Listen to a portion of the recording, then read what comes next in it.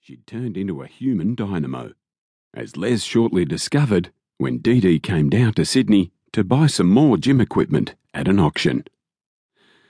5 days she stayed with Les before driving back to Taree the previous Saturday with one of the girls who worked for her, and a pretty torrid 5 days it was too, especially in the porking department.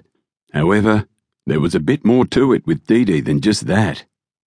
Now that she was gone, Les found himself thinking about her quite a bit, particularly when he'd be sitting around the Kelly Club at night when it was quiet. In fact, if it hadn't been for Dee Dee's ratbag family, Les might have gone up to Taree and given it some sort of a go. In the meantime, life had to go on, and on this particular breakfast occasion, Les and Warren weren't about to discuss women, the coming of Christmas, or what was making the headlines in their Sunday papers. During Norton's absence, Warren had received part of a modest inheritance, which he'd now turned into a sizable investment, which Norton wanted to discuss a little more fully. But more out of curiosity than anything else, as he'd told Warren earlier. "Okay, Les," said Warren, folding his Sunday paper. "Now, what is it rattling around inside that empty biscuit tin you call a head that's worrying you?"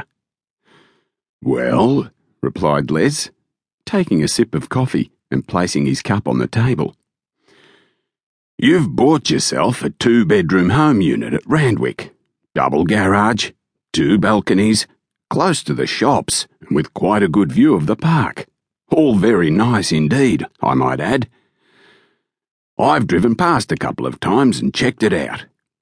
"That's right," conceded Warren. "I've made a small investment." Les nodded.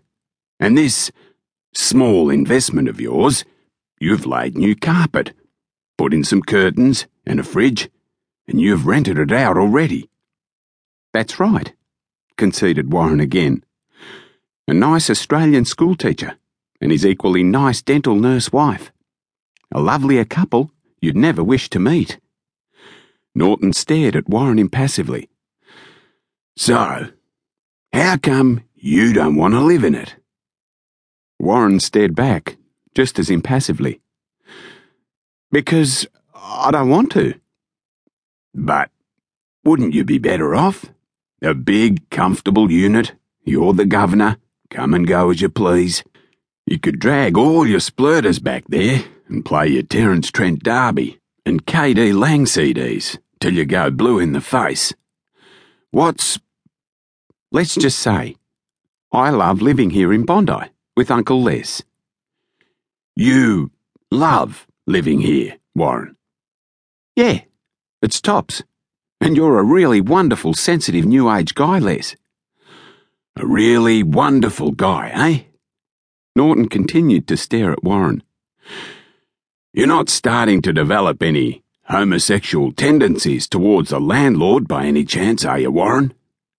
Your office is just round the corner from Oxford Street." "Homosexual tendencies? In other words, do I want to root the landlord?" Warren appeared to think for a second. "Let me put it to you this way, Les. If you were a Sheila and it was raining dicks, you'd get hit with a flat vibrator and have to pay for it." Les nodded. "Fair enough. So porking the landlord's got nothing to do with it." He reached under his Sunday paper and pulled out 2 opened letters addressed to Warren, which Warren had left near the phone. "I don't suppose these would have anything to do with it either." He jabbed an index finger at the letters. "Negative gearing. 8% reductible. And what's this fucking company, Steady Edwards and Associates? At this address?" "Oh, all right," said Warren, snatching back the 2 letters. "Big deal. I formed a company, got hold of a deceased estate at the right price, and hocked myself up to the arse to get it. And I'm still here at Shay Norton's paying rent. It's as simple as that. Drink your coffee and let me read my Sunday papers in peace." Les shook his head, expressionlessly. "No, Warren. I'm afraid it's not as simple as that, at all, old mate." "What do you mean?" Warren eyed Les a little suspiciously.